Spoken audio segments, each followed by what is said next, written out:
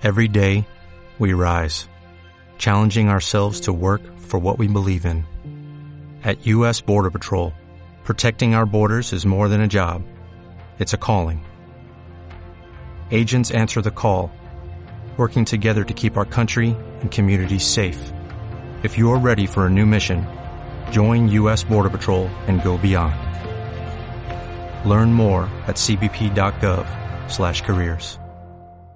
Base en Irlanda, en Dublín. Así que gracias a la organización y a todos vosotros por darnos una excusa y poder venir al buen tiempo de España, que la verdad es que se agradece porque en Dublín estábamos ya, lo que se dice, blanco nuclear. Pero bueno, y luego también gracias por estar aquí, porque son las 4 de la tarde y vamos, con el calor que hace fuera, la piscina o lo que sea, apetece más. Pero lo vamos a intentar hacer breve, muy dinámico, y os vamos a explicar un poco cuál sería el objetivo de esta charla y que os vayáis con una idea un poco de lo que hacemos nosotros. Porque Google es muy grande y ya aviso, os quería introducir un poco, a ver si esto avanza. Sí, vale. Esto es también es aclarar un poco las dudas que podáis tener de Google y de cómo funciona y quiénes somos, ¿no? Porque nosotros somos el equipo de partnerships. Suena muy bien lo de partnerships, pero realmente qué es lo que hacemos y dónde entramos dentro de lo que sería la organización, ¿no? Entonces, yo creo que lo primero que hay que decir, no somos los de Glass, desafortunadamente. A mí me encantaría trabajar en ese equipo porque son equipos muy, muy innovadores. Estamos en lo que sería la parte de negocio de Google, es decir, todo lo que es cómo podemos ayudar a desarrolladores como vosotros o a páginas web, por ejemplo, a todo lo que sería la monetización, a cómo ganar dinero, hacer promoción, marketing. Es decir, sería un poco más, a lo mejor es un tema que hoy justamente no tiene tanto que ver con lo que hemos estado hablando todo el Droidcon, que ha sido más la parte técnica. Esto es un aspecto de negocio, que es un aspecto importante porque, bueno, pues todos vosotros queréis montar una aplicación y en un momento dado vivir de ello, ¿no? Vivir de vuestro trabajo. Y eso es un poco la parte que nos dedicamos nosotros en el equipo de Partnership. Somos un equipo súper pequeño. Para que os hagáis una idea, en Irlanda somos apenas 3 personas. En España hay algunos más. Y, bueno, pues trabajamos con el GDG, estamos en contacto con la persona que lleva todo el GDG y fundamentalmente nos dedicamos a eso, a hablar con desarrolladores, normalmente aquellos que ya tienen un volumen de impresiones, de descargas muy importante, y les ayudamos un poco en lo que sería la parte de monetización. Y este es el objetivo de la charla de hoy, es hablar un poco de cómo monetizar las apps. Y hay muchos modelos, vosotros muchos de ellos ya los conocéis, o sea que la mayoría de las cosas aquí os sonarán o no os abrirán. Tampoco vais a saliros con una idea de, wow, esto es completamente nuevo, pero algunas dudas podemos aclararlas. Entonces, esta rueda de aquí la utilizamos mucho nosotros en Google pues un poco para identificar cuáles son las distintas áreas. Entonces, vemos todos estos logotipos que son muy bonitos y, bueno, pues esta es, digamos, un poco lo que sería el ciclo de un desarrollador. Entonces, tendríamos desde la parte que hemos estado hablando durante estos 2 días, que sería la parte de cómo puedes generar tu juego. Aquí he puesto juego, pero sería aplicación, ¿de acuerdo? Está en inglés, con lo cual esto va muy al caso con la discusión que teníamos antes. Y es muy importante aprender inglés en este mundo. O sea que no la vamos a hacer en inglés, la presentación, porque tampoco es muy buena. Pero bueno, en cualquier caso, esta sería toda la parte de cómo podéis construir vuestro juego, y aquí están, bueno, pues todas las herramientas que se están hablando, desde Android hasta lo que sería, pues, incluso Chrome o Web Developers, digamos que es un poco las herramientas que pone a disposición. Y luego vamos dando un poco la vuelta a la rueda y tenemos varias partes, que sería la parte de audiencia, la parte de engagement que decimos nosotros, que es como de, bueno, pues cómo interactuar con vuestra audiencia precisamente, y luego ya la parte que nosotros trabajamos más, y por eso aquí os podemos ser totalmente francos si nos hacéis una pregunta de SEO, de ranking, de Google Car o de todo eso, no vamos a tener ni idea porque realmente tenemos la misma información que vosotros. Pero de esta parte sí que es cierto que Marcos y yo estamos todo el día en contacto con desarrolladores por ejemplo, de apps, y les estamos ayudando en una parte que es la que más tiene que ver con la monetización y que también tiene un peso muy importante la publicidad, que es esta cosa que está un poco mitificada, a veces tiene connotación negativa, pero que, bueno, que queremos explicar un poco cómo funciona, ¿vale?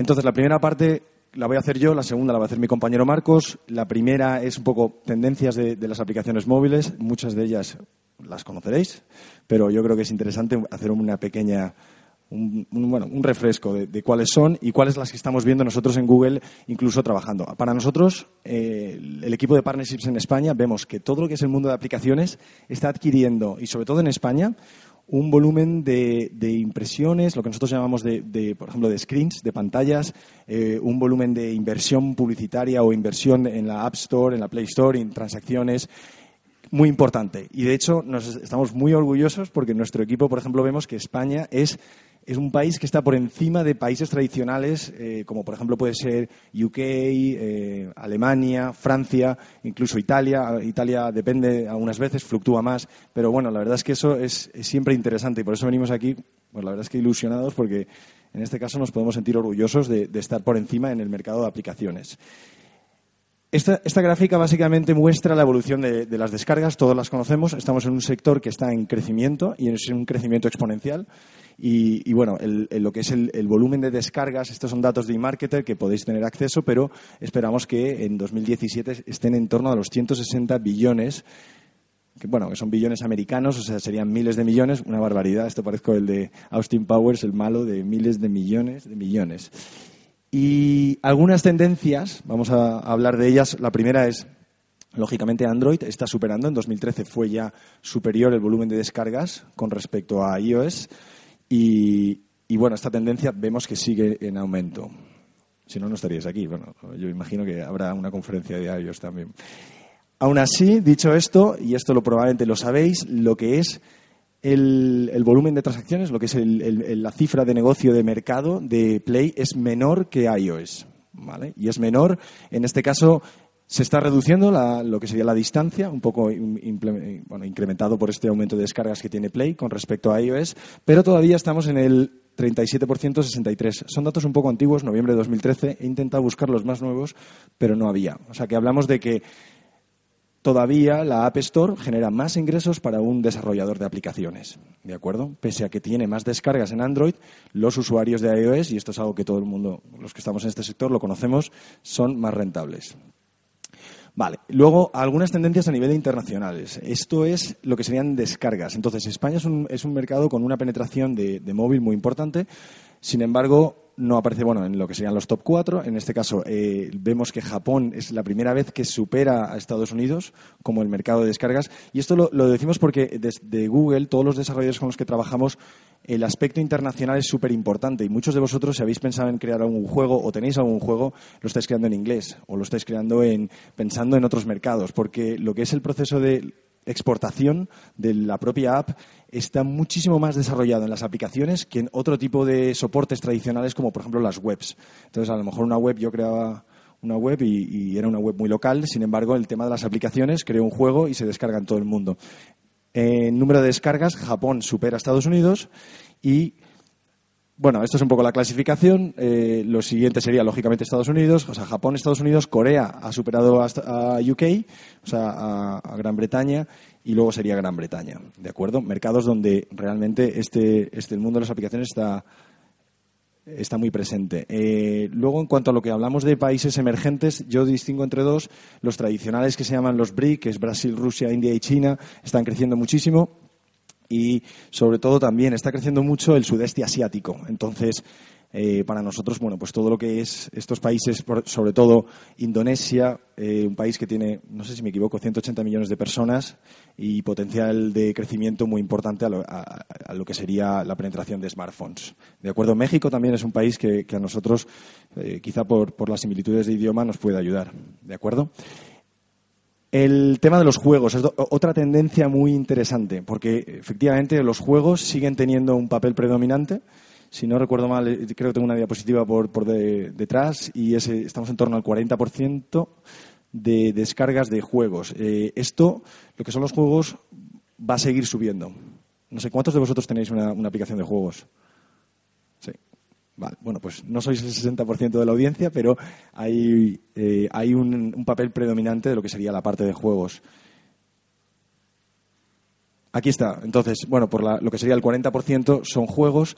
Una cosa súper interesante es que, y es esta slide de aquí, que la voy a pasar rápidamente, es los juegos ahora mismo es prácticamente el 90% de lo que sería el ingreso generado y hemos visto que el 40% de las descargas, o sea, el juego es el rey. Pero, sin embargo, dado la evolución que estábamos viendo en la tecnología, esos wearables que estaban saliendo ahora mismo, pues conectividad social, todo esto está haciendo, a veces habla en inglés el Internet of Things, que sea el Internet de las cosas, los frigoríficos conectados entre sí. Esto va a hacer que aplicaciones de todo ese sector que no son juegos, que son, digamos, relacionados con el frigorífico de tu casa, que tiene un Android device o el coche incluso, va a aumentar. Y entonces digamos que el peso del juego va a seguir creciendo, pero va a perder con respecto a lo que sería el resto de verticales. Entonces no se ve nada bien esta slide, pero sería juego base que va creciendo.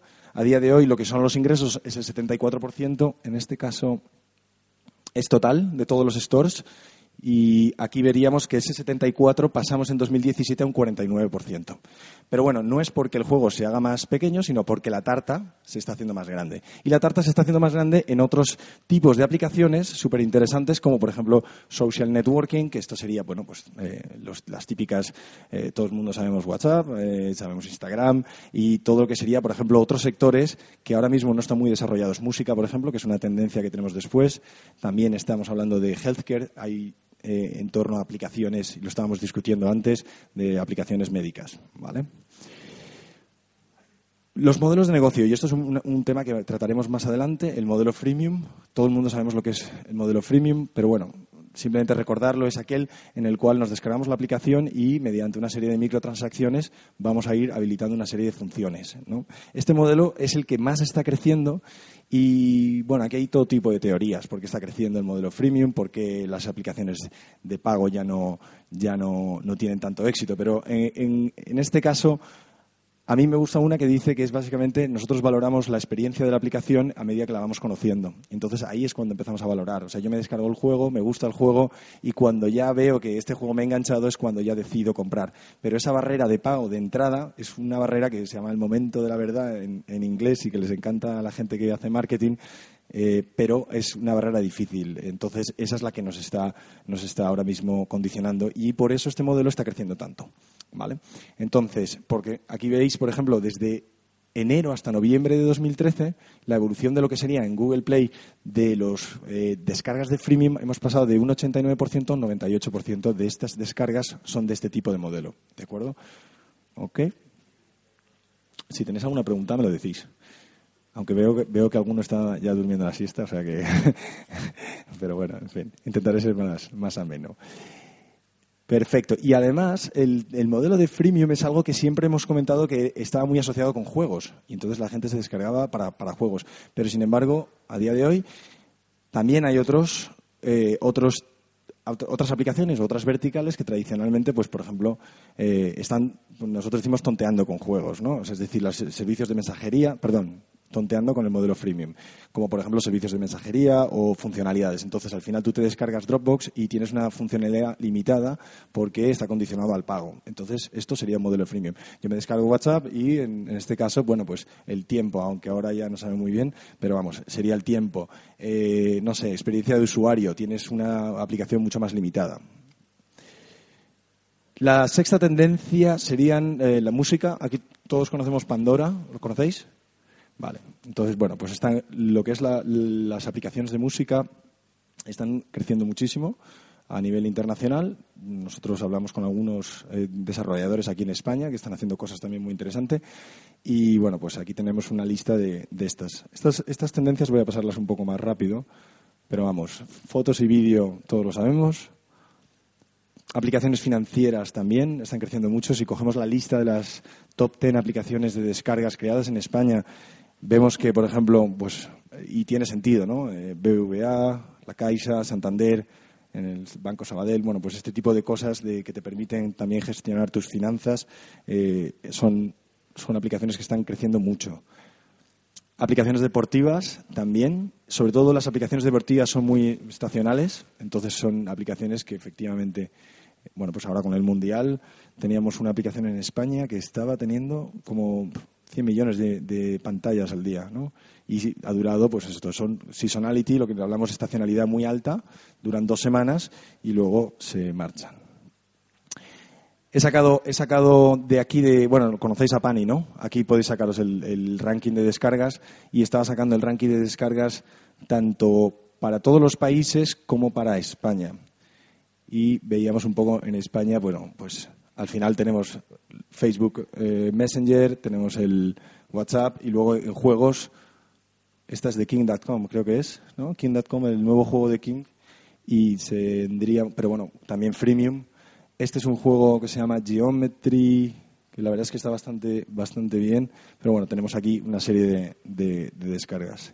Todos modelos freemium, la verdad, porque tenemos el Candy Crush, el Pooh y este creo que es de Fingersoft.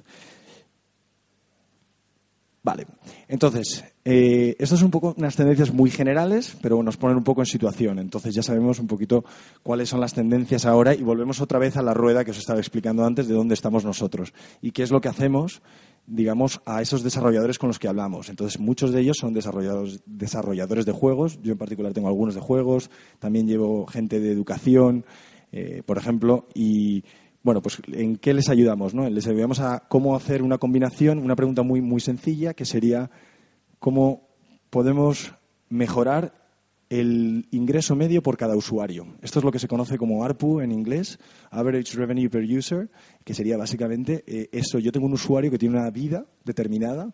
Va a ser, por ejemplo, en el caso de Flappy Birds, va a ser a lo mejor de 2 semanas porque me canso del juego, o va a ser de 1 año. ¿Y cómo puedo sacar el máximo rendimiento a la vida de este usuario?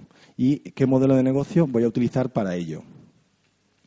Entonces, los modelos conocidos, ¿de acuerdo? El modelo freemium, que es el que está ahora mismo predominando, el que está creciendo más. Y luego pues tenemos efectivamente las descargas de pago que están reduciéndose mucho, a lo mejor para sectores muy nicho, lo que sería la parte de compra en la aplicación y luego la parte de publicidad, ¿de acuerdo? Nosotros trabajamos más en la parte de publicidad, tenemos que decirlo, ¿eh? Vale. Y luego una cosa más. En este cuadro que hemos visto antes, y lo pongo, esto no significa que no haya, primero, otros modelos que vayan a salir y segundo, modelos híbridos. Entonces, creo que es muy importante tener eso en la mente porque muchas veces no hace falta determinarse por un modelo de microtransacciones en el cual mi jugador se va a caracterizar el personaje y solo vamos a vender eso. Puedes hacer un modelo híbrido y, de hecho, es los modelos que más éxito están teniendo en las aplicaciones, ¿vale? Ok, esto sería un poco descargas gratuitas versus descargas de pago. Sí, esto sería un poco por países. Estaríamos viendo qué países se descargan aplicaciones de pago. Lógicamente aquí, y esto tiene bastante sentido, países más desarrollados como Estados Unidos. No se ve muy bien la verdad es que a ver si puedo mejorar. A ver, no. Bueno, pero da igual. Estados Unidos y Inglaterra, lógicamente Reino Unido, tienen un mayor porcentaje de lo que serían descargas de pago, mientras que otros países pues sería menor. Ok, y aquí hablamos ya un poco de lo que sería la parte de micropagos y transacciones, ¿no? Aquí os quería comentar esa parte de freemium, que es lo más interesante. Cuando pensamos en los usuarios y el ingreso medio de los usuarios, tenemos que distinguir los tipos de usuarios. Porque ahí nosotros los distinguimos, y esto es bastante conocido dentro del sector, distinguimos lo que son los usuarios ballena, que lo habréis oído alguna vez, los big whales. Y luego tenemos tenemos una serie, como no sé por qué está hecho con pescados, la verdad es que es algo que me llama la atención también, pero bueno, hay una serie de usuarios, al final el 5% de los usuarios, y esto se cumple un poco la regla de Pareto, esta del 80-20, todavía más acelerada, el 5% de los usuarios me deja el 95% de los ingresos. Entonces, lo que es muy interesante, que nosotros siempre recomendamos, es distinguir a los distintos tipos de usuarios. Si yo estoy lanzando por ejemplo, una aplicación en la cual estoy combinando microtransacciones con publicidad, lo que no quiero es que a ese 5% que se está dejando una pasta todos los días en mi aplicación les haga un anuncio intersticial, porque dices, joder, si este tío justamente es el que está comprando monedas o está caracterizando. En este caso, ese no tendría que recibir nada, tendría que tener una experiencia súper fluida, una experiencia como de ponerle, pues eso, la microtransacción en el momento adecuado, de acuerdo, para que consuman. Sin embargo, el 95% restante, y también pasa a través de plataformas, podréis ver que a lo mejor ciertos países, por ejemplo China, tradicionalmente tiene mucho Android y no consumen nada. Son usuarios que efectivamente no se gastan un duro si tienes una microtransacción. En este caso, ese tipo de usuarios tenemos que buscar alguna forma de monetizarlos, ¿de acuerdo? Para que, en este caso, pues consuman. ¿Y cómo lo podemos hacer? Una de las soluciones es la parte de publicitaria. Pero bueno, esto es bastante claro. y es un poco el modelo que siguen algunos de los grandes desarrolladores de apps. Y esto es un poco lo que os comentaba antes, ¿no? La combinación. No hay un modelo específico, pero la combinación de modelos a veces sí que nos da unos resultados óptimos. Esto es un estudio que hicimos y básicamente si solo tenías anuncios tenías este poquito de ingresos por cada uno de los usuarios. Una vez más, ingresos medios por usuario, que es lo que nos interesa. En cambio, si hacíamos compras dentro de la aplicación teníamos cuando hemos hecho un modelo, es decir, aquí no es que resultante del modelo, sino que aquellas aplicaciones que utilizan ambos modelos hemos visto que tienen un ingreso medio por cada usuario mayor que el resto, ¿de acuerdo? Entonces, esto es un poco el mensaje, yo creo. Vale.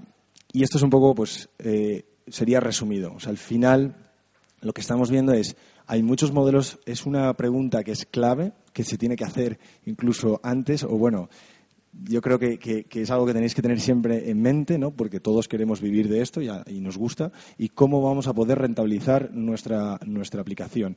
Si es una aplicación que nos encarga una empresa, en este caso está claro, me están encargando construir un puente o me encargan hacer una aplicación, tengo mi modelo de negocio. Si lo que estoy es lanzando un juego al mercado y quiero tener unos ingresos, ¿cómo lo voy a definir? ¿No? ¿Voy a definirlo solo por las microtransacciones? Tengo que tener en cuenta que a lo mejor tengo ese 95% de usuarios que no me van a consumir. ¿Cómo los monetizo? ¿No? Y aquí yo creo que es un poco esa combinación que veíamos, que os enseñaba en la anterior slide. Y es una combinación de dos factores. En este caso, nosotros trabajamos con el modelo de microtransacciones y aconsejamos a los desarrolladores dónde tienen que colocar la publicidad para que uno no perjudique a ese 5% que consume y del 95% restante saquen el máximo partido. Y entonces, esto es un poco lo que nosotros hacemos en el equipo de partnerships. Básicamente, hablamos con este tipo de desarrolladores y les recomendamos mejores posiciones. Y aquí yo creo que ya doy paso a mi compañero Marcos, que os va a dar un poquito más de información de esto justamente que os estaba introduciendo. Hola, buenas tardes a todos. Soy Marcos. Como ya me ha presentado él, trabajo en el equipo de Partnerships. Ahora vamos a pasar un poco a la parte más. Hemos visto un poco tendencias, situación, vamos a ir un poco a lo que ofrece Google, la plataforma de AdMob, cómo se generan ingresos a través de AdMob y qué cosas tenemos que hacer, teniendo en cuenta lo que ha comentado él sobre esos clientes ballena, esos tíos que nos dan la verdadera pasta, o quiénes son nosotros, 95% de la gente, como yo, que no se gasta un duro en las aplicaciones, ¿cómo le podemos sacar la pasta? Porque al final vosotros sois unos tíos que estáis trabajando que quiere ganar dinero con ello, aparte de pasárselo bien.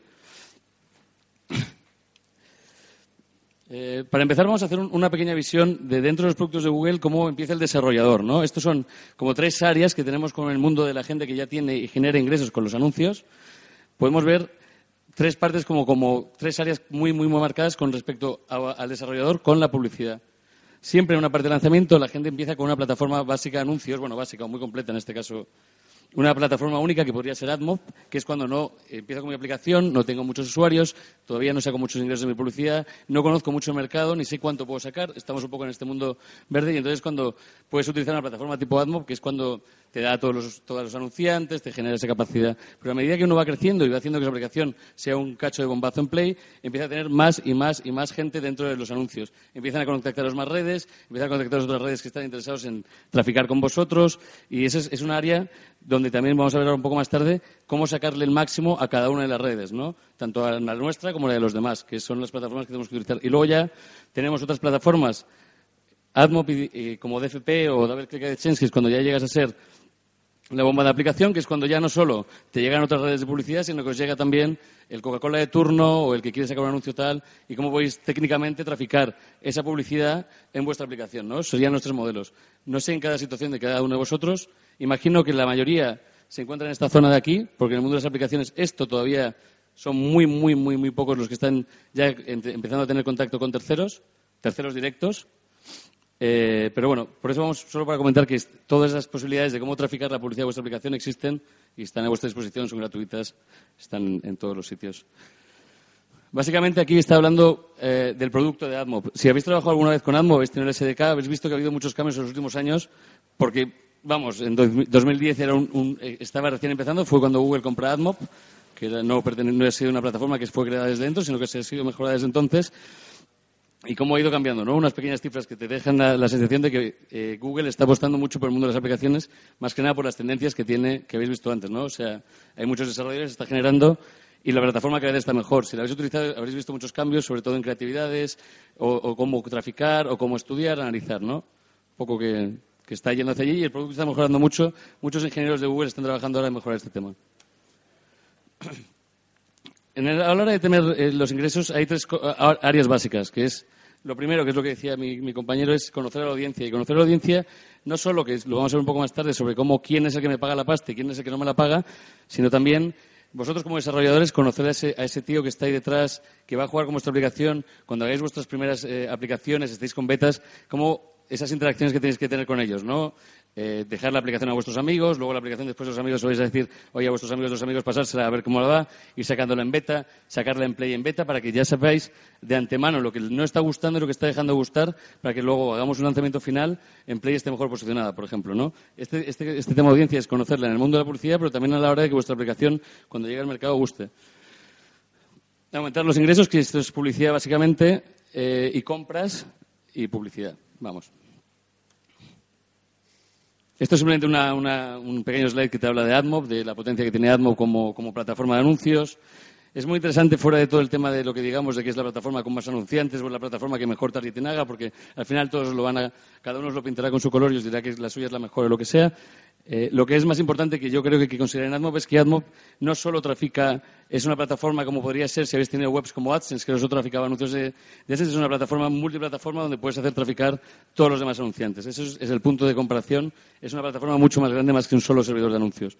Que es lo que yo, aparte que tenemos muchísimos anunciantes, estamos en todas las plataformas, tenemos tasas de relleno elevadísimas porque el equipo de Google la mayoría de la gente de Google que trabaja en negocios se pasa todo el rato, lo único que hace negociar es con anunciantes para que haya siempre anuncios disponibles, para que al final, si vais a traficar con publicidad, y tengáis el máximo dinero.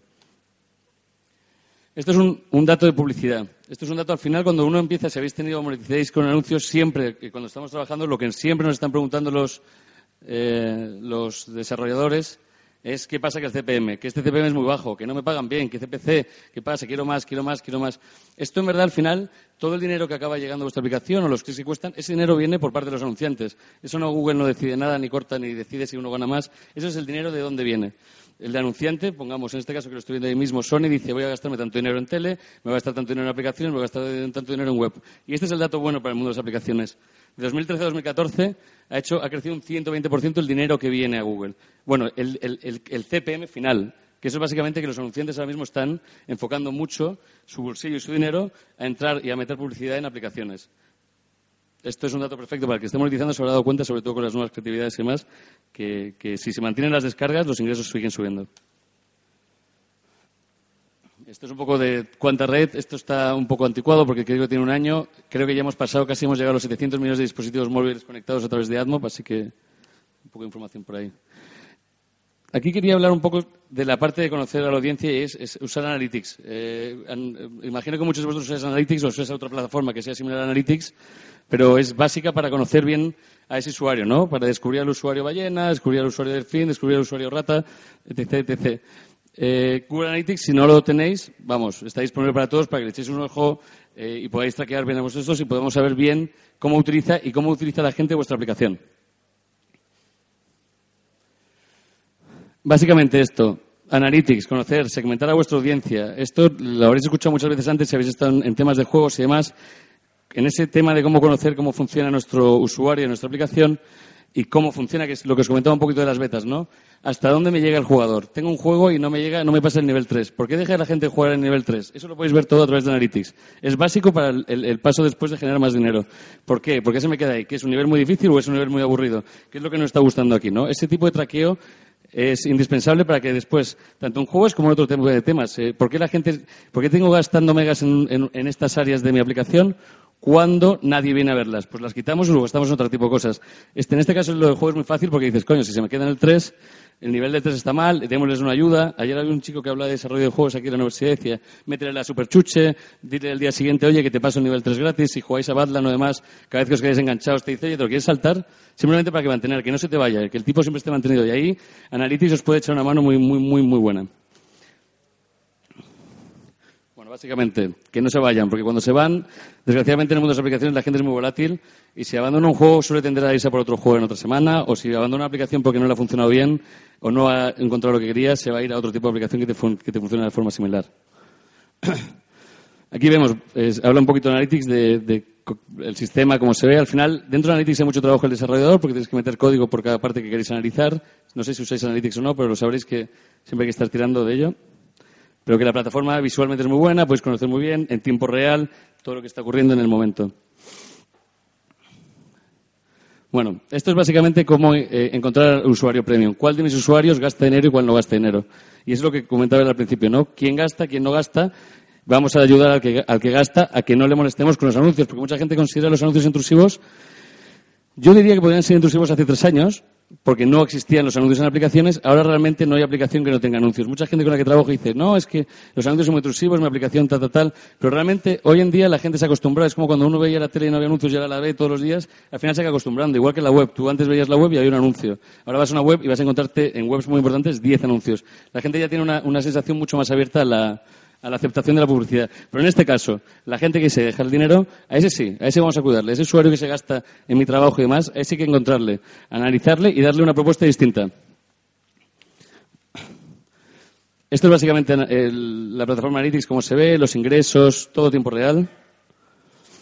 Y esto es una parte muy interesante de Analytics, no sé si lo usáis, que es el flow que tiene la gente, cómo se mueve la gente a través de vuestra aplicación.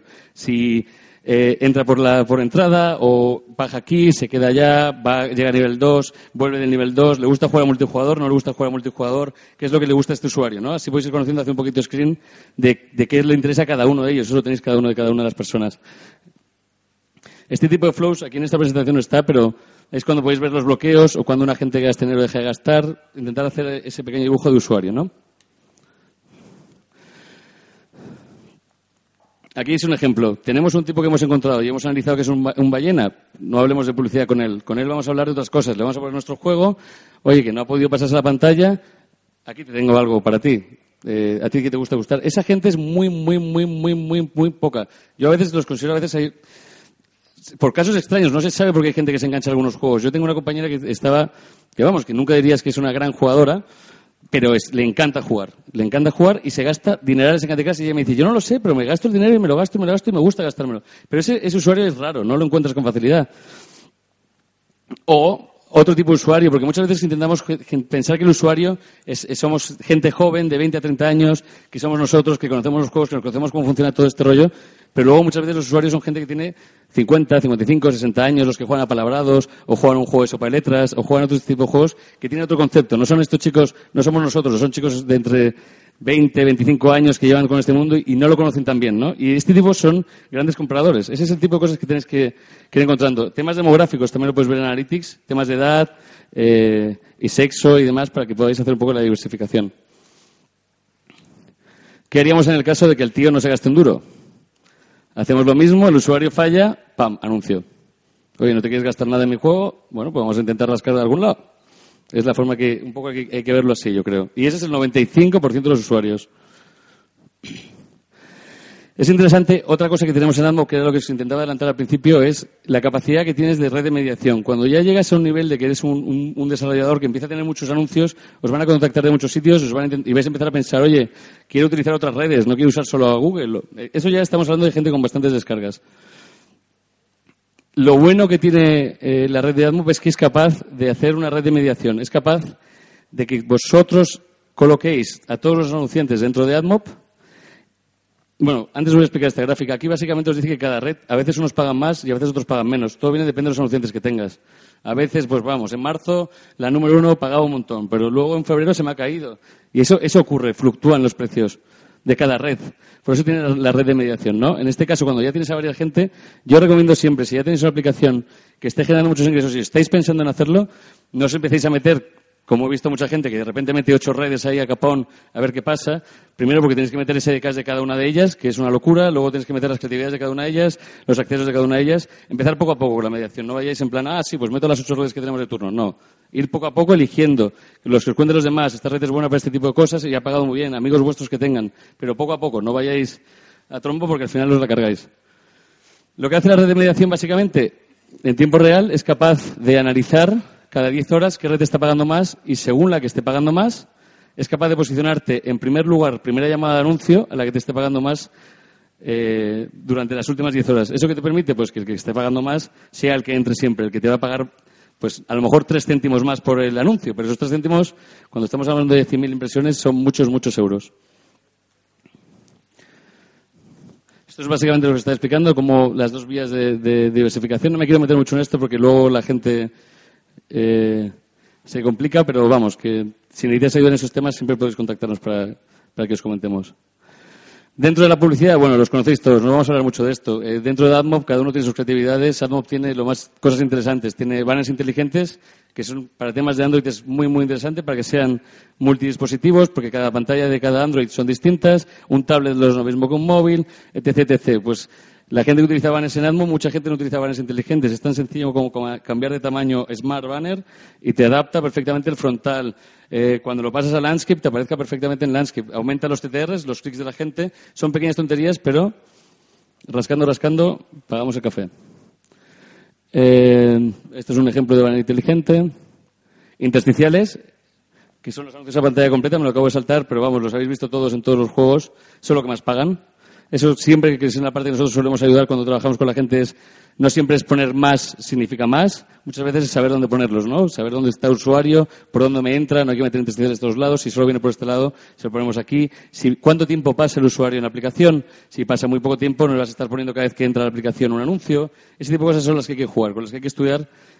Otra vez, usuario. ¿Qué hace en mi aplicación? Si en mi aplicación la gente está 30 segundos, le bombardeo poco, le bombardeo mucho. Son las cosas que hay que estudiar bien. Y luego, poco a poco, poniendo más o quitando para que mejoren valores. Básicamente esto es una cosa que para la gente que está usando AdMob ya han entró hace una semana para la gente que aquí en España, han entrado ya anuncios de vídeo dentro de las aplicaciones tipo YouTube, de los que puedes saltarte. Todo el mundo que ve los anuncios de YouTube que puedes hacer un saltar acaba de entrar en AdMob, es una nueva creatividad. Son de las que más pagan, normal, vamos, ahí están todas las cadenas grandes. Interesante saber de esto, que si aparecen vídeos y dices, oye, que hay mucho vídeo, tal, es interesante que estos solo funcionan cuando la aplicación está en Wi-Fi. Por el hecho que el usuario no esté descargándose un vídeo y esté pagando de su bolsillo un anuncio. No, estos anuncios solo funcionan cuando esté la persona conectada a Wi-Fi. Temas de vídeo. Y luego capacidades, bueno, ya que cuando tú tienes el mundo de anunciantes, muchas veces hay muchos tipos de anuncios por sensibilidades que tenéis, que no te gusta tal compañía o es la compañía enemiga, cómo se quiere anunciar la compañía enemiga de tu competición. La plataforma te puede ayudar perfectamente a bloquear al competidor, te puede ayudar perfectamente, si eres una persona religiosa, a que no salgan anuncios de religión contraria, si son temas sexual, si tenéis juegos de niños, que mucha gente trabaja con juegos de niños, para que no aparezcan anuncios de apuestas o anuncios de contenido adulto que puedan chocar mucho con la persona que está con la madre de turno y diga, oye, este juego no es para mi hijo. Tenéis todas las posibilidades para filtrar. Y finalmente, simplemente deciros que si estáis usando SDK de Google AdMob, el 1 de agosto se quita, se pasa al AdMob, al SDK de Play, básicamente une los 2 SDKs que había antes. Hay un montón de cosas nuevas que puedes tener con Play. En temas de juegos, si tenéis juegos y más, te permite hacer guardadas, salvar en la nube con servidores Google, jugar en multijugador, te da mucha base para que facilitaros a vosotros el trabajo. Pero vamos, si estáis usando AdMob, el 1 de agosto todos los SDKs anteriores van a dejar de funcionar y hay que tirar al de Play. Sobre todo que mejora mucho el targeting que tenemos hacia el usuario, y cuando mejoras el targeting de qué usuario está jugando, automáticamente, no ya por vuestra parte, sino por la parte, en este caso de Google, das anuncios que sean mejores para ellos y genera más ingresos. Y eso es todo. Solo comentaros, ¿no? Conocer, aumentar y subir dinero. Muchas gracias. Este es nuestro dato de contacto, es admob@google.com. También si queréis hablar ahora con nosotros un rato de lo que queráis, con vuestras aplicaciones y más información sobre Analytics, pero si nos queréis escribir aquí por cualquier cosa, queréis generar una cuenta de AdMob y demás, aquí estamos. Muchas gracias. Si tenéis alguna pregunta. Sí. Tengo un par. La primera es una simple curiosidad. En mi experiencia he notado que la publicidad de AdMob en las páginas web, en AdSense, sí, me segmentan, por ejemplo, en mi perfil concreto, pues me segmentan mucho mejor, y ya no sé si por el tema este que se lleva mucho ahora de cross no sé qué, ¿sabes lo que digo? Esto de que entras en una web y al rato ya estás viendo anuncios de esa web, retargeting, eso. Y sin embargo, en aplicaciones móviles no tiran ni una.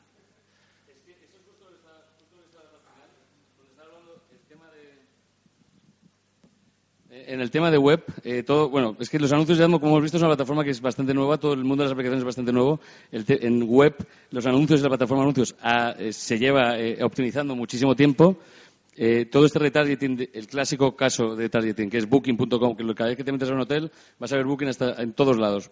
Es un retargeting clásico, que es de los que más pagan además. Eso es lo que está avanzando ahora la tecnología. Ese tipo, cuando decía al final el retargeting de meter Google Play, ahí ya han entrado los ingenieros mayores capacidades para acertar mejor el anuncio específico al usuario. Está mejorando en el último año a pasos agigantados, pero sí, es un caso que va a acabar apareciendo. En esta línea, yo la aplicación que tengo no tiene muchas, no es una aplicación de esas de 100.000 pantallas al mes, pero sí que tengo una publicidad súper segmentada. Entonces, cuando yo empecé, no me interesó poner AdMob porque veía que la publicidad que iban a tener mis usuarios no iba a dar ni un duro, porque tengo una publicidad súper segmentada que no la estoy aprovechando porque la publicidad que me muestra AdMob es genérica. Entonces me tuve que implementar yo mi propia plataforma para que mis clientes puedan anunciarse en mi aplicación. Entonces, sin embargo, he visto hace un momento que estabas hablando de publicidad de tercero directa, que luego no has hecho más referencia. Claro, y sin embargo, es verdad que, en casos como pienso yo como el mío, con un público muy, muy segmentado, yo creo que es muy interesante poder elegir tus anunciantes y que tengamos una plataforma ya hecha para... En AdMob se puede hacer, pero esa plataforma se llama Double Click for Publishers. Es un ad server. ¿Conocéis lo que es un ad server? Básicamente es un servidor de anuncios y lo puedes integrar, es el mismo, tradicionalmente siempre era el mismo SDK, el de DFP, se llama DFP, pero las siglas es para Double Click for Publishers, es el producto, es un servidor gratuito y te permite hacer todo ese trafficking que tú estás hablando. Y ahora la última parte del ciclo de vida del desarrollador que hablábamos es cuando, por ejemplo, tú ya tienes ventas directas, que nosotros lo llamamos de esa manera, significa que yo ya tengo mis propios anunciantes más los anunciantes que me podría dar la red. ¿Y cómo hago ese tráfico? ¿Cómo gestiono ese servidor de esos anuncios a través de una plataforma que se llama Double Click for Publishers y que es DFP o Double Click, es que es doble click for Publishers. Y eso te puedes abrir una cuenta ahora mismo con la misma cuenta que tienes de Gmail, tienes ya una cuenta que te puedes abrir, puedes ir viendo, es el mismo SDK y eso te permite hacer esa combinación tanto de tus ventas directas como de una red. Es muy interesante, vamos. Es como ya un paso más avanzado. Es decir, yo, por ejemplo, trabajo con una aplicación de fútbol, ¿de acuerdo? De un juego de fútbol tipo Fantasy Manager, ese tipo de cosas. Y ellos, pues en un momento dado, ya tienen un departamento comercial. Empezaron 3 personas, ahora ya son 50, tienen un departamento comercial y ese departamento comercial les dice, bueno, oye, acabo de firmar un acuerdo con Adidas para que salga en las pantallas de detrás o para que me ponga un interstitial cuando acabe la jugada, ¿no? ¿Cómo lo puedo hacer? Y entonces ahí es cuando le dirijo, porque además, cuando firme ese contrato con Adidas, le dice, no, es que solo quiero los que salgan en España a través de Wi-Fi, por ejemplo, que no quiero que se me cuele nadie de 3G o de 4G porque no quiero hacerle esa carga innecesaria de consumirle datos. Entonces ahí es cuando se hace ese tipo de segmentaciones a través de ese producto, esa plataforma. Si no tienes muchísimo tráfico de terceros, no es una locura que tienes que estar actualizando cada 2x3, meter código, también dentro de AdMob podéis, que no lo he comentado antes, se pueden hacer autopromos. Puedes hacer tu propia publicidad para ti mismo y hacer cross-promotion dentro de tus aplicaciones. Son los house ads o anuncios, no sé cómo se dice en español, anuncios, autopromoción, vamos. Pero en la misma plataforma se pueden meter vuestras propias creatividades. Las podéis utilizar en vuestras aplicaciones más exitosas. Cuando saquéis otra, empiezas a meterle durante 4 días de lanzamiento autopromo. O puedes incluso, si tienes contactos con terceros, en vez de hacer un autopromo de tu propio anuncio, puedes decirles crear esa creatividad, meterla a través como si fuese un autopromo. No es un autopromo, pero puedes meter la creatividad de tercero y ya luego tú negocias el pago como sea, que es otra medida que puedes hacer sin salarios de AdMob. Y la última pregunta, como no tengo...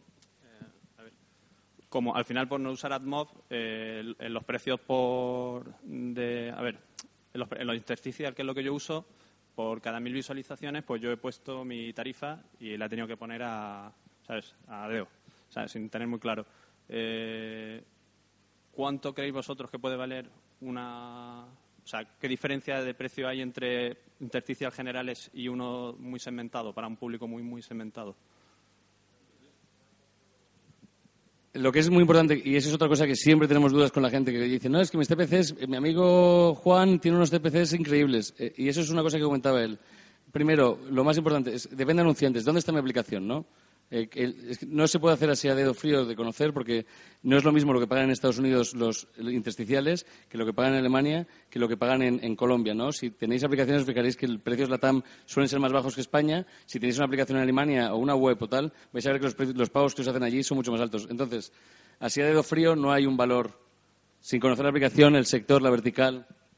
Sí, yo ahí añadir básicamente que depende mucho. O sea, yo, por ejemplo, el caso que os estaba comentando.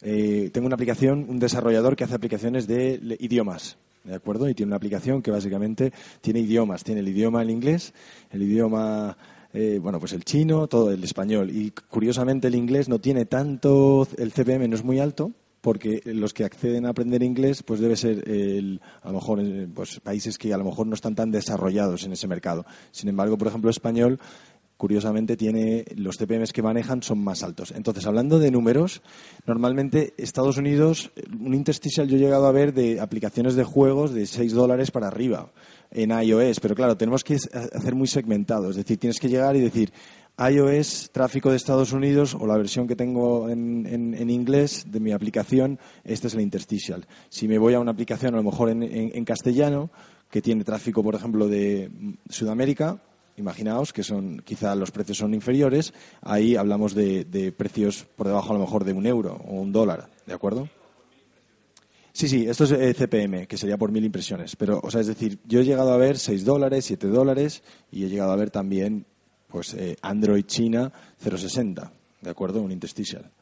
Depende mucho del mercado, entonces, ahí yo creo que el análisis va a depender mucho de tu aplicación, en qué sitio está, es decir, qué tipo de aplicación es. Es una aplicación de gaming para un público de niños de 10 a 12 años y encima se descarga en Sudamérica. Pues el CPM será lógicamente inferior. Si estás hablando de una aplicación financiera con descargas en UK, bueno, pues en este caso hablaríamos de CPMs muy superiores, incluso, bueno, por encima de los $10. ¿De acuerdo? ¿Alguna pregunta más? Sí. ¿Y cómo captas a ese 5% de ballena? Sí. O sea, ¿cómo le captas inicialmente para que entre en la aplicación? O sea, ¿hay algún tipo de anuncio más dirigido o...? Entiendo, la pregunta es ¿cómo consigues ese 5% de usuarios? O sea, la pregunta sería ¿cómo consigues el 5% de usuarios que digamos que se llaman ballena, ¿no? Bueno, eso ya estaríamos hablando un poco más de marketing, ¿no? De cómo generas la audiencia, que es digamos, otro campo importante. Es decir, de cómo consigues que tu aplicación tenga más descargas en Play o en iOS en App Store. Y luego yo creo que es un porcentaje. O sea, es que al final de tu aplicación, si se descarga 100.000 veces, tendrás ese 5% por estadística, que a lo mejor en tu caso será un 3% o será un 10%. Dependerá mucho también de la aplicación, pero en principio es una estadística. O sea, no hay una manera de... Lo que sí que hay es toda una ciencia alrededor de, por ejemplo, como... pues ya se está hablando del SEO de apps, de los App Store, cómo haces autopromoción. Marco mencionaba de hacer cross-promotion, que es básicamente utilizar tu aplicación, a lo mejor que ya tienes, para promocionar la siguiente. A veces llegas a un acuerdo con alguien que ya tenía una aplicación más establecida y entonces ya es un acuerdo para promocionar tu aplicación en la suya. Eso, digamos, es un poco más la parte de generación de audiencias, que es toda una ciencia. En el tema del 5% que hablábamos, que sobre todo ese 5% es el que hace in-app purchase, el que compra en tu aplicación algo que tú le has puesto. Muchas veces son tonterías, pero es lo que hablaba antes del usuario, ¿no? ¿Qué comenta de mi aplicación? Hay que estar moviéndose en foros y temas y ver lo que quieren, porque muchas veces verás comentarios como, joder, sería cojonudo que hubiese una bomba espectacular. Entonces, pam, bomba espectacular, le ponemos una bomba a 0.50 y a ver qué tal funciona. Y haces una prueba de producto ahí. Ver un poco lo que está buscando la gente al final.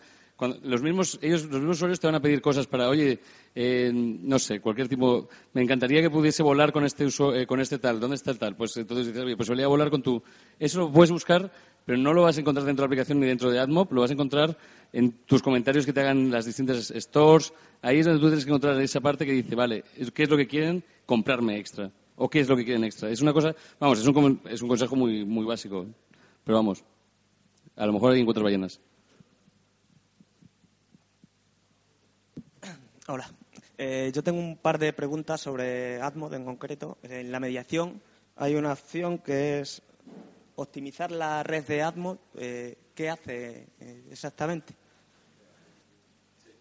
Tengo otra, si quieres te formulo. Sí. La siguiente es sobre cómo cuadrar los máximos ingresos. O sea, utilizo el ECPM Floor Beta, que te permite poner un mínimo de ECPM para tus anuncios, y me gustaría saber cómo conseguir la mejor configuración para optimizar los ingresos. Vale, para empezar hay que saber que el ECPM Floor Beta es básicamente lo mismo que optimizar red de AdMob. Es básicamente lo mismo. ¿Cuál es la diferencia? En el ECPM Floor Beta, que es una cosa que ahora yo os recomiendo ya que si lo usáis, lo dejéis fuera y deis a optimizar red de AdMob, en el ECPM Floor Beta tú marcabas un precio, ¿vale? Que es donde tú decías, por ejemplo, pongamos 0.10, ECPM Floor Beta 0.10, y luego ponías otra red, la que sea, anuncios 2. En anuncios 2 estaba puesto a 0.08. Esos números, en verdad, que esto es muy confuso contarlo así a mano, pero esos números, en verdad, no significan mucho. Vamos a ver si lo cuento. Imagínate que solo está anuncios 2 a 0 y pones 008. No va a entrarte anuncios solo a 008. Te va a entrar, lo que va a hacer es, llamo a esta red la primera. La llamo y digo, oye, ¿tienes anuncios? Sí. Te lo mete, da igual el precio. A lo mejor te paga 0.20, a lo mejor te paga 0.5. Cuando metías el CPM Floor Beta o optimizar red de AdMob, que es lo mismo, tú ponías, en el CPM Floor Beta ponías 0.09, un céntimo más de lo que te solía pagar la otra red. Entonces lo que hacía era llamar a AdMob y decir, AdMob, ¿eres capaz de pagarme 0.09? Si AdMob era capaz de pagarte 0.09, entraba AdMob. Si no, llamaba a la otra red y la otra red te cubría con lo que tocase, a 0.20 o a 0.5 con lo que tuviese la otra red. Tú marcabas ese valor, ese 0.09, y tú marcabas ese valor de cuánto le querías pedir a AdMob.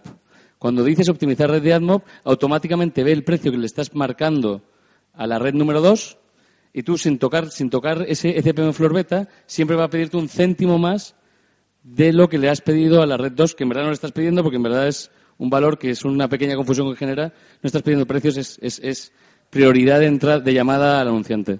Pero para que te hagas una idea, es la evolución. Sí. Al principio, nosotros desde AdMob, cuando salió el ECPM Floor Beta, esto básicamente fue la primera, justo el paso previo a lo que tú estabas comentando. O sea, te has encontrado con los dos casos. O sea, empezaste con el CPM Floor Beta, ahora ya si le das al checkbox de Dynamic Allocation de AdMob, de asignación dinámica, es exactamente lo mismo, pero automatizado. Sí. Es indistinto, o sea, es la evolución del producto. Empezamos con eso, por eso se llamaba beta al final, porque empezó haciendo eso y luego ya la evolución fue ya meterse el checkbox, que es mucho menos confuso y más fácil. Lo que es muy importante, lo que más te va a ayudar a ti, lo que es muy necesario para que tú saques el máximo de eso, es saber cuánto te está pagando de verdad la otra red. Lo que te esté pagando de verdad con las 1000 impresiones, poner ese precio verdadero, porque a lo mejor te está pagando mucho más y le estás poniendo un precio que no es verdadero y le estás poniendo un 0,08. Ponlo al precio que te está pagando de verdad las 1000 impresiones, saber cuánto te está cubriendo, si te cubre un 80%, meter también ese cálculo para poner el número exacto, para que si le haces una optimizar red de AdMob en verdad esté compitiendo al precio verdadero que te paga la otra red. Eso es lo más importante. ¿Qué es la diferencia? En el ECPM Floor Beta tú tenías que meter el dato, en este caso solo tienes que meter cada semana o cada mes, cambiar los datos de tus otras redes para saber, pues para que la AdMob, si te puede pagar más, te lo pague. Y si no, que te entre en tus favoritas.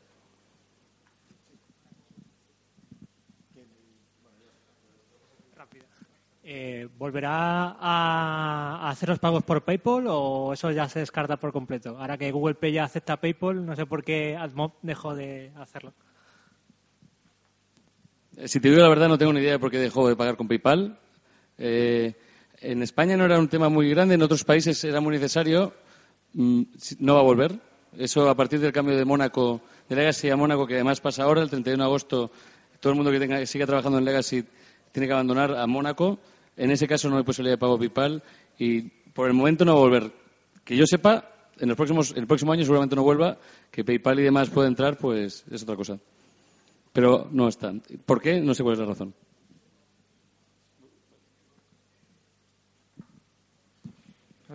Yo dos preguntas. Hace tiempo que ya no uso AdMob, pero antes lo usaba. Me cambié justamente cuando AdMob hizo un cambio al nuevo AdMob.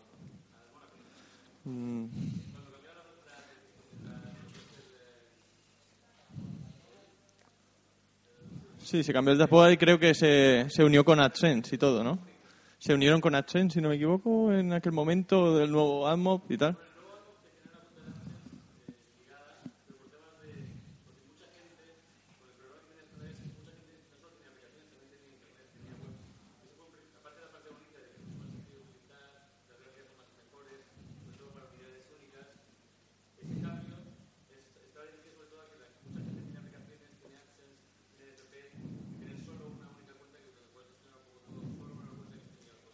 Vale. Bueno, yo me cambié básicamente porque me echaron fuera. Sin saber por qué. Y entonces era un poco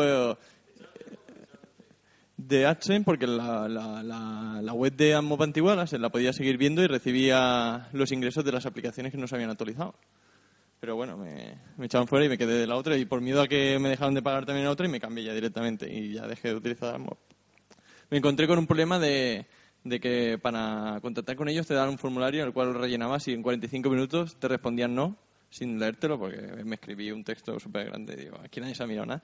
Y entonces, primero eso es cómo podéis ayudar vosotros en problemas así de un desarrollador que se encuentra fuera, porque yo era mi única fuente de ingresos y de golpe te echan fuera y tus ingresos se van a tomar por saco. Entonces dice, bueno, pues me cambio rápido, pero un mes ya lo he perdido.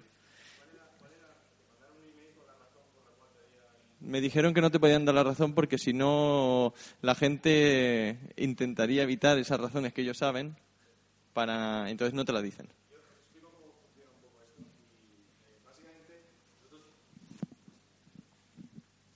Nosotros hay dos departamentos que funcionan dentro de Google y dentro del programa de AdSense, que se llama, uno es políticas y el otro es spam, que sería clics inválidos, ¿de acuerdo? Nosotros trabajamos con ellos, pero somos dos departamentos distintos, porque principalmente porque los intereses y el objetivo a nosotros es más comercial, es decir, a nosotros nos interesa que tú sigas monetizando con nosotros. Sin embargo, ellos, el interés es del proteger la red de display o la red de AdMob, en este caso, y eso es más hacia el lado del anunciante. Es decir, si por ejemplo el tema de clics inválidos, de spams, hay un robot que está haciendo clic en todos los anuncios de una página web, eso se detecta y automáticamente se deducen los ingresos generados por ese tipo de clics, ¿de acuerdo? Si la razón es porque es culpa del desarrollador, ahí es cuando se dictamina digamos, pues una especie como de internamente, se saca del programa. ¿De acuerdo? Si la razón es porque ha tenido un ataque de un hacker, pues entonces en este caso simplemente se deducirían los ingresos. Normalmente, nosotros, ¿cómo podemos ayudar? Fundamentalmente, si es por tema de clics inválidos, tenemos poco margen de maniobra, porque es un equipo que efectivamente es muy cerrado, incluso para nosotros, que estamos dentro del equipo, y efectivamente lo que te decían ellos es para proteger, porque si yo tengo intereses enfrentados y podría decirte exactamente cómo están investigando ellos los clics inválidos y por tanto darte ayuda, ¿de acuerdo? Con lo cual, si es por tema de clics inválidos, ahí no podemos hacer nada. Si es por tema de políticas, tenemos más margen de maniobra, y políticas me refiero a cosas, por ejemplo, de contenido. Lo más típico que recibimos es contenido adulto. Pues que yo qué sé, si tienes una página web o alguien te sube contenido generado por el usuario, a veces te suben una foto y en ese caso pues es contenido adulto. O por ejemplo en aplicaciones, pues que tengas alguna aplicación que sea un poco borderline con las políticas nuestras. Entonces, políticas, podemos resolverlo, tendríamos que hacer una apelación y básicamente esperaríamos una resolución. Tenemos más margen de maniobra ahí que si es un tema de clics inválidos. ¿De acuerdo?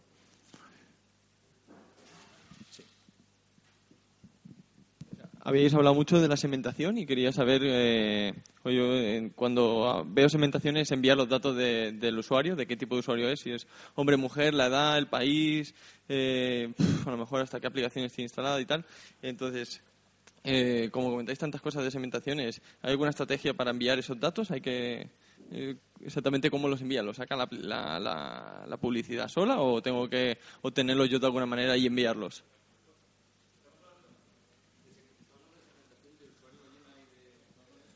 Bueno, yo hablo de segmentación pues a lo mejor yo quiero anuncios porque sé que mi aplicación es más para niños y quiero mostrar más anunciantes de niños. Sí. Entonces, ¿cómo saco yo esa información? Bueno, por norma general, nosotros siempre recomendamos, porque si queréis hacer una segmentación, que era un poco lo que he comentado, un poco más targeteada a la persona, la segmentación de el anuncio que quiero enseñar. En AdMob tienes un montón de filtros donde lo primero que vas a ver, que es muy interesante y que podéis ver, es todos los anuncios que han estado apareciendo en vuestra red. Y entonces vosotros podéis decidir qué anuncios no creéis que sean segmentados o targeteados a vuestra audiencia y eliminarlos. Personalmente, desde el lado de optimización de ingresos, que nosotros somos donde empujamos, tendemos a decir, oye, ponerlo todo, porque cuanto más gente está anunciando, más, por el sistema de subasta que existe detrás, acaban teniendo CPMs más altos y la tendencia general es que haya mejores ingresos. Si por cualquier caso crees que un tipo de anuncio te está funcionando muy bien o está teniendo un CTR muy alto y quieres, pues puedes eliminar por categorías, puedes quitar categorías que creas que no son interesantes, categoría de finanzas, categorías, bueno, hay un montón de categorías. Ahora no se me está ocurriendo ninguna, pero categorías sensibles, categorías, sí. Por ejemplo, inmobiliaria, vertical de viajes. Tú puedes ir quitando, poniendo la que tú creas. Personalmente recomendamos tenerlo todo abierto por el hecho de inflar el CPM. Sí.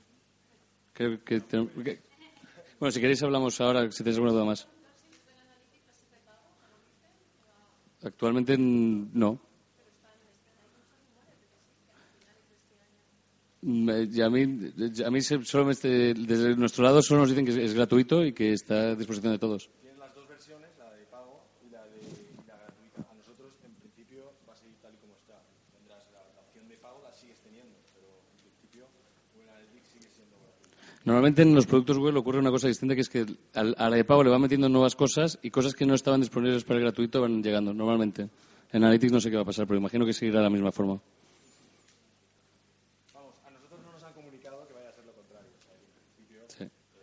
Nos han pedido terminar. Si queréis podemos comentar cualquier pregunta ahora después de la esta. Nada, muchas gracias a todos. Un placer. Como nuevo cliente de Western Union, puedes disfrutar de una tarifa de envío de $0 en tu primera transferencia internacional de dinero en línea. Envía dinero a los tuyos en casa de manera rápida, fácil y conveniente. Visita westernunion.com o descarga nuestra app hoy mismo y tu primera tarifa de envío corre por nuestra cuenta. Aplican ganancias por cambio de moneda. No disponible para tarjetas de crédito y envíos a Cuba. Servicios proporcionados por Western Union Financial Services Inc. NMLS 906983 o Western Union International Services LLS NMLS 906985.